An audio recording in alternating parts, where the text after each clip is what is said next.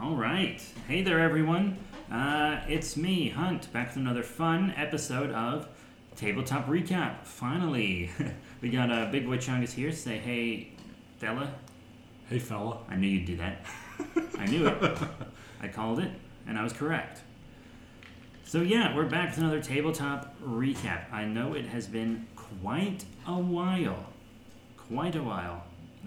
We just haven't been able to meet as much. We had a session, but we were so tired afterwards that we didn't record. And then we had another session, but it was at a comic book store, so we didn't record. And then you guys had a session where I wasn't there, so we didn't record. We would have, but I just don't have the know-how to set all that stuff up. And nobody else does either. It's alright, yeah. If you guys ever want to do an episode without me, I'm fine with it. Just email it to me and I'll post it. Totally fine. But, yeah, so we have 3 sessions for our Waterdeep Dragon Heist game to go over. I think we're just going to make it 3 episodes. That sound fine? Sounds perfect to me. That way we're not cramming in an hour-and-a-half long podcast. That'll be hard to follow. Yeah. But, so I don't even know what happened in the third one. I intentionally had them not tell me so I could react to it on the podcast. I thought that would be fun, like when they did that Beast of Lake Shang one that I wasn't there for. But yeah, Waterdeep Dragon Heist. Since it's been a while, I think we should go over who the characters are again. So, do you want to do your character first, or? Well, I am the only player here, so. Well, I mean, I can explain. I might as well. Do you want to go ahead and explain your character first, and let me tell everyone else's, or do them first and then you? Yeah, quick recap of my character. I play Mara, daughter of Stefber, the half-human lizard folk. The half-human doesn't affect the stats any. We just use regular lizard folk stats. The half-human is mostly just for role-playing purposes. But yeah, human dad raised her in Waterdeep. She's a courier. She's a male lady. And she wants to be an adventurer because that's what her dad was. And she's a fighter. She fights. She bites. She fights, fight, bite, the itchy and scratchy show. Comedy. Then we've got... what do you want me to say? I want you to laugh. Just kidding. It wasn't funny, so it's fine that you didn't laugh. We have Vorn, the Drow Rogue, because nobody's ever done that combination before. Very original. I know you're listening to this. He's played by Matthew. Cool guy. Yes, Matt is he does a very good job of role-playing him. He is a thief who is all about making money any way possible. But he protects his own and he respects his group, unlike a lot of people who play Drow. Yes. Rogues. Just rogues in general, yeah. He doesn't do anything that'll compromise the group with the law. He's not an edgelord. He's not an edgelord. His backstory literally is just that he didn't jive well with the Drow society in the Underdark, so he left to go be his own man. Yeah, instead of being kicked out like Drizzt was. One day we'll finish that. Well, campaign. At least, I say at least, your character didn't even have the common courtesy with Drizzt to be kicked out in the Forgotten Realms. He got kicked out in actual hell. Yeah, good times. Normally when someone gets banished to hell, they just get a bullet in the back of the head. But no, they just took him there. Looking at our other elf character, the female high elf Vane, who is a bard of glamour. She is a noble of Waterdeep. She belongs to a family who... They're toilet salesmen. They got their fortune by making magically enchanted chamber pots. And they do all kinds of stuff. Everything from being simple as, heated seats to having...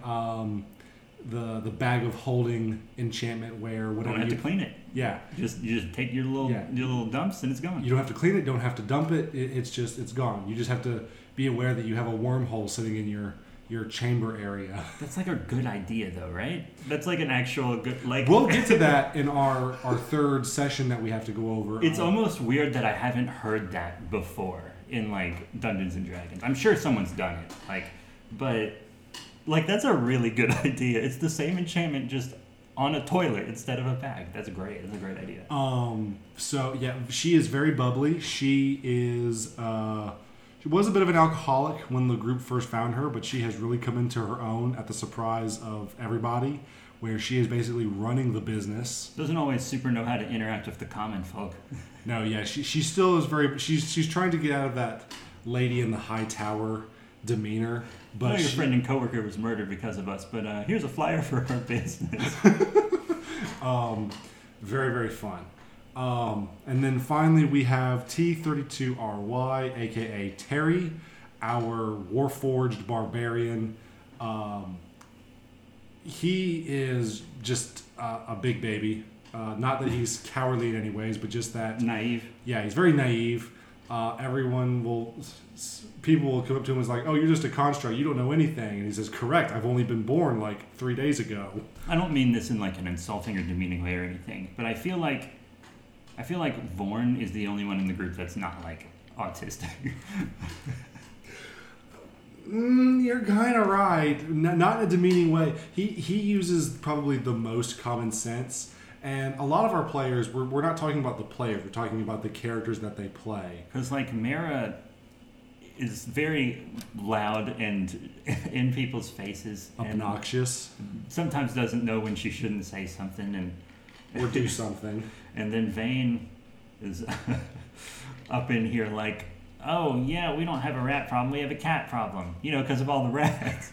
I told that joke to some people outside of our group, and they thought that was the funniest thing they'd ever heard. That's the best thing I've ever seen happen in a session to this day. And then Terry was like literally a few days old, like he's a couple weeks old or something. Yeah, like he's got all these data banks worth of stored data in his memory, but he just has no way of using it in a legitimate way.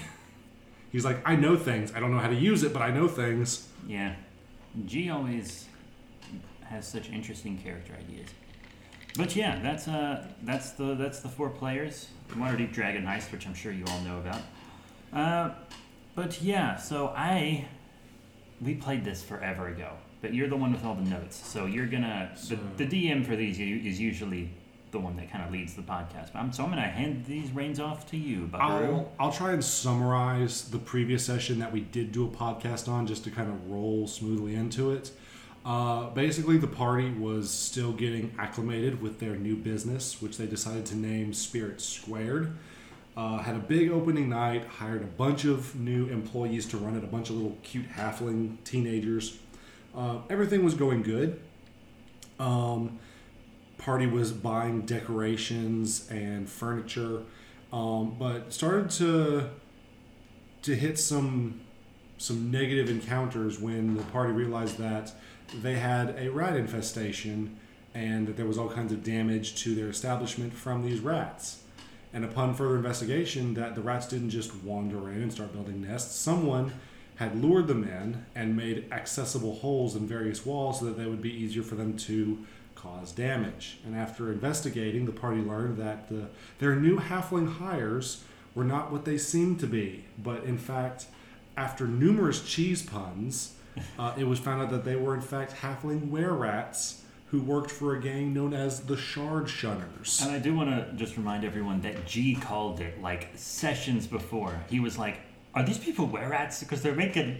They like cheese and stuff. They're making rat puns. And we were all like, you're an idiot. You need to pay attention. No one said anything about were-rats. And then they were all were-rats. And we were the idiots. We were the fools, and he is a king. Absolutely, he's a king. I can't believe I actually convinced you guys that they weren't were-rats. I can't believe you kept a straight face. Yeah. But so, the were-rats are confronted. Mira was unfortunately bit by one person and did not succeed on the Constitution check to repel the lycanthropy. She had a bad day. Very bad day. The guy she went on one date with was eaten. And then she becomes a were-rat instantly, and her business starts to go under like Christ. And rather than fighting, when confronted, the were-rat halflings proceed to book it. And you guys did Cheese it! Cheese it. You guys did catch all but one of the were-rats, the leader, whose name was Kelso, and you proceed to call guards and make a formal police report on everything that's going on. That leads us into the first session since our previous episode. To start with, it is the following day after Mira contracted her lycanthropy. It was determined that she only had one day before the full moon, and she would have no control over herself. And I rolled bad on that as well. Yeah, you rolled poorly on that as well. I actually think you rolled to determine that, and it was just bad for me. I don't remember. It was, once again, this was a while ago, so we're going to try our best here. So, much like many of the sessions up until this point, at the start of the session, everyone pretty much has their own business that they're going to deal with in their own way. And yours was, you decided to go to what it was essentially the Universal Temple of the Gods in Waterdeep. Basically a Unitarian church. Yeah, pretty much. I mean, I think that's what Unitarian is. The way I described it was that there are all these statues and facades of pretty much all of the positive or acceptable gods in the Forgotten Realms in Waterdeep. They don't worship gods of necromancy or murder or anything like that, because those are obviously, why would you want to worship those guys? But god of the sun, god of magic, god of luck, agriculture. God of kissable misters. There is actually, I don't know his full name, but there is a god like that. Anyways, stop. Never. So Mira and her father show up at this temple, and they talk to all the right people, and they say, "Oh, you're suffering from this disease. You must have had a run-in with this gang of the Shard Shunners." I actually had a luck roll going in, and this paladin walks up to me, and he's like, "Oh, hello, lizard." And I was like, "Wow, racist, be gone." And he did. And then a couple of just role-play checks with the dice later, and it turns out that this was the only guy in the entire temple who knew how to remove the lycanthropy curse. Which I kind of had a feeling about because I had a good luck roll and then ran into him immediately. And I was like, yeah, that's him. But also, he called me Lizard. He didn't even ask my name. So absolutely. No, I'm going to try to find someone else. I think it was a byproduct of just me having poor roleplay for that session. I'm not good at roleplaying in general. In fact, if there's ever a long-winded roleplay moment, I will let the players roleplay and then simply explain how the characters they're interacting with act or respond to their suggestions. What, you never seen a lizard with breasts? Oh, you know what? He probably hadn't never seen a lizard. Well, considering that lizard folk in the actual setting don't have mammary glands, yeah, probably. No big mommy milkers there. Okay. It's not just a secret place where you keep your snacks. Oh, jeez. But so they get everything set up. They have to take you into the basement where there's a curse removal ritual already set up. It just requires the materials and the people needed for it. And there was a whole bunch of checks I had you do to see how well and how quickly you got rid of the curse. And you did just well enough that it was not a positive experience, but you didn't suffer any permanent damage or alterations to your character's physical look. I had all these ideas where you'd have a streak of gray hair running through your red locks, or you would permanently get some buck teeth as a lizard person. But you never failed any of those rolls to the point where you would have warranted any of those. And you even hugged the racist paladin for his service in curing you of this ailment. I remember I actually rolled a nat 1 during it. And you were going to have me transform right then and there, and I used a fate point to fix it. Yes, you did. Which is kind of our homebrew inspiration that existed before Inspiration. Kami and Karen were using it in a previous edition, and then Inspiration happened, and they were like, it's not that different, we'll just keep using ours. And then when we came in the 5th edition, we used theirs, so that's what we used. Just quick recap. I'm just surprised that you remember to use it, because every time our party gets fate points, they always forget they have them. Yeah, I am surprised too. So let me see. So that pretty much spent your whole morning as Mira, and then Vane and Terry finished up the Lord's Alliance mission with Jalister Silvermane, and went to Trench, who is the private eye investigator. And remember, we did also say we weren't going to join their organization. It's all coming back to me. That's right. Quick. Yeah, I'm just reading directly from my notes, which were very simple. So please feel free to fill in the gaps if I make any. Yeah, we didn't join that organization. We were just like, we're in a lot of organizations, and this one really put a bad taste in our mouth. So it's probably best if we just bounce. Plus, we got our own business to run, and also, I'm trying to smash all the time in this campaign. Specifically with one person. Yeah, Mary's got a crush, and that's fine. And Jallister had no qualms with that. He already went into giving you guys this mission with the pretense that this is just kind of a trial. Yeah. If you like it, you can join. If not, no hard feelings. We'll see you later. Be in touch. They finished the mission with the dung sweepers and gave that information that they didn't want to they didn't want to join the group, and then went to Trench, the private eye, to hire him about some of Terry's background. Terry basically learns that his creator and his family suffered a rather tragic fate about 2 or 3 years prior to his creation, and so he wanted to learn more about it. And who better to... Was it the last session? Did we learn about that in the last session? We learned bits and pieces over the course of the last 3 sessions. Because basically his creator's family was killed. Yeah, his creator's family was murdered. And he wanted to learn more about it. So he goes to the private eye, and the private eye actually did work on a case regarding his creator and his family, because the creator wanted to learn more information about this person who basically ruined his life. Is this the part where Terry was like, am I a weapon? And we were like, dude, axes fall out of your arms. Close to it, actually. Trench brings out, for any of you guys who have played Fallout 4, he's very much like Nick Valentine. He wears the trench coat.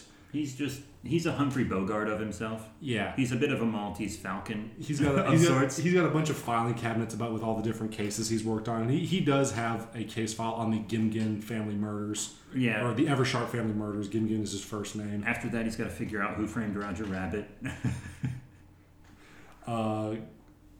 Yeah. Tells him all the details that he came up with that murder case. Then, jumping back to Mira and Vorn meet up to investigate a series of murders. So one thing that the party... Oh yeah, I forgot about that. So the group members of this party are kind of just doing their own thing. Vorn is actually a member of the Zentarum. He is taking missions from a group called the Doom Raiders, who are like the bosses of this organization. And the party doesn't know that he's affiliated with criminals. He hasn't killed anybody. He hasn't murdered anybody. And we know he's got sticky fingers. We know that. We know he's a sticky bandit. Yes, very much so. But he'll just tell you guys, like, hey, I got a gig that I'm working on. It pays well. You guys can get on it too if you want. You want to join me. And without any other information, you guys so far have just been like, yeah, sure, as long as it's legitimate. And he's like, yeah, it's legitimate in some regards. Too legit to quit. Yeah, so far he's got the best paying gigs out of everybody right now. He's getting paid lots of cash. But this contact in the Zentarum told him, they're like, hey, someone's been murdering elves around the city and we want you to investigate it. So far there have been 3 victims. And he says, are you up for it? And Vorn goes, yeah, I'm up for it. Can my friends join? They're like, yeah, we'll pay them too, but just as long as they stay out of our business. And he says, sure. So you and Vorn go for the rest of the day and kind of stake out the docks, which is where these murders have been taking place, usually at dusk or at night. So you guys are just kind of blending into the environment while you are observing passersby. Switching back over to Vane and Terry, they go to the House of Inspired Hands to talk to Terry's contact. He's an urban bounty hunter, so kind of like a criminal, he gets a contact that he can meet whenever he wants to either ask for information or some minor help with certain things. And her name is Brina. She was a friend of Terry's creator, and so that's their main connection. Vane, while they're at the temple, decides to advertise their business, which gets them a little bit of clout. And Terry and Brina find a hidden workshop, a hidden room in Gimgin's old workshop. Gasp! The party investigates it. And I should also mention that the reason why the party went to Trench earlier, because I kind of just up and left that segment, the party went there to ask him to investigate who or what was responsible for trying to sabotage their business with the rats. Oh, yeah. Yeah, that's right. It has been like 2 months since we played this session. The party, I know I'm jumping all over the place, so please excuse me, but the party was, everyone wanted to point fingers at this one guy named Emic Froon. I didn't. I think... you were the one who insulted him, called him Pigpen. I did call him Pigpen. That's because he gave me the stink eye. Which, that is the nickname that everyone has given him. Nobody knows him as Emic or Froon. It's just, hey, Pigpen. Yeah, we call him Pigpen because he's a little gross fella. But yeah, I was the only one that gave him the benefit of the doubt. And so, yeah, they Terry and Vane hired Trench to investigate this person because... even though he hasn't done anything openly, there are some suspicions. But anyway, so while Brina, the contact, Terry, and Vane investigate this hidden workshop in the House of Inspired Hands where Gimgin's old workshop is, Vorn and Mira follow an elderly elven man into an alleyway and catch the murderer in the act of this drow assassin is about to kill this old elven man in cold blood, and Vorn and Mira catch him in the act. We're always going to mix their names up. Too similar. No more similar names. And they're like, okay, it's 2 versus 1. We got this, no problem. And the drow is like, you may have me 2 versus 1, but it's actually 2 versus gun. And he pulls out a pistol. And I think he shoots Mara, almost kills you. Yeah. I was like, oh no, boomstick, go in me. And then I remember being loopy from blood loss. Yeah, you were poisoned, which I think it's kind of weird that the pistol deals poison damage, but I think that's just to like... I think this... Is it just because it's lead or whatever? I don't know. Either it's the lead or it's like, the chance of infection from an open bullet wound. Oh, that could be it. It's kind of weird that it does it on impact. I think that should be like a Constitution saving throw after some time, maybe, but it's whatever. And then Vorn gives chase on the rooftops. The drow flees the scene, leaving the elderly elven man behind, and he climbs up the side of the building on scaffolding and makes it to the rooftops. That old man was very confused about everything. Yeah, and then so Vorn chases him. I think he gets shot as well, but not so much as... Not to the extent that you did. And he just bails. He left me. He didn't double back to see if you were okay. He didn't double back to check on the old man to make sure that he was okay after having an attempt on his life. He just said, screw you guys, I'm going home. And he went back to the tavern. He left us.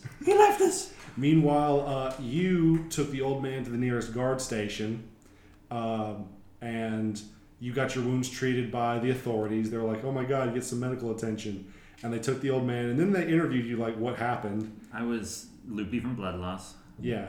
It was very funny. It was a very funny interaction. They did heal you, though. They made it so that you were still hurt, but you weren't actively dying or loopy. And they confirmed that the device used to inflict your wound was the same as the one that killed a guard officer the previous week. And they did all kinds of, cross references. And they determined that someone is bringing in this new weapon, which it's so new they don't even know what to call it, which is a gun. They're targeting people. It has to do with drows and guns, and it's just it's looking into like this. There's a new gang moving in on the territory. Then let me check my notes. The gunman escapes. Yeah, he did escape. Let's see. Save the old man. Talk to the police about a bigger conspiracy. Terry, Vane, and Brina are continuing to investigate the secret workshop in Gimgin's office, and they find several things. The first thing they find are 3 crystals, which are just laying on an abandoned work desk. And there is some sleeping quarters. There's a cot and a living area, if you will, although it's very sparse, nothing of note to collect. And there is a investigation wall. There's like a cork board with all kinds of hand-drawn pictures and documents with string connecting everything, kind of like that scene from It's Always Sunny in Philadelphia that everyone makes memes of. Yeah. And it's all focused in the center of the board on a picture of a cloaked figure with a metallic hand. And so Terry and Vane collect these crystals that are on the bench, and they take them back over to the tavern, and this is where everyone starts telling each other about their day. Terry and Mira, after doing some checks on these crystals, discover that they are basically giant USB drives. Yeah, they couldn't figure it out, and then I was just like, hey, what if it's this? And then you were like, roll to see if that works, and it did work.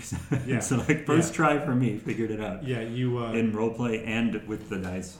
Yeah, so it turns out that these are essentially USB drives. They're magical crystals that are able to store and record images and sounds, and they just so happen to fit ever so nicely into the palms of Terry's hands, and he can comprehend the information through a series of checks, and he can also project images through his eyes. It's rather interesting.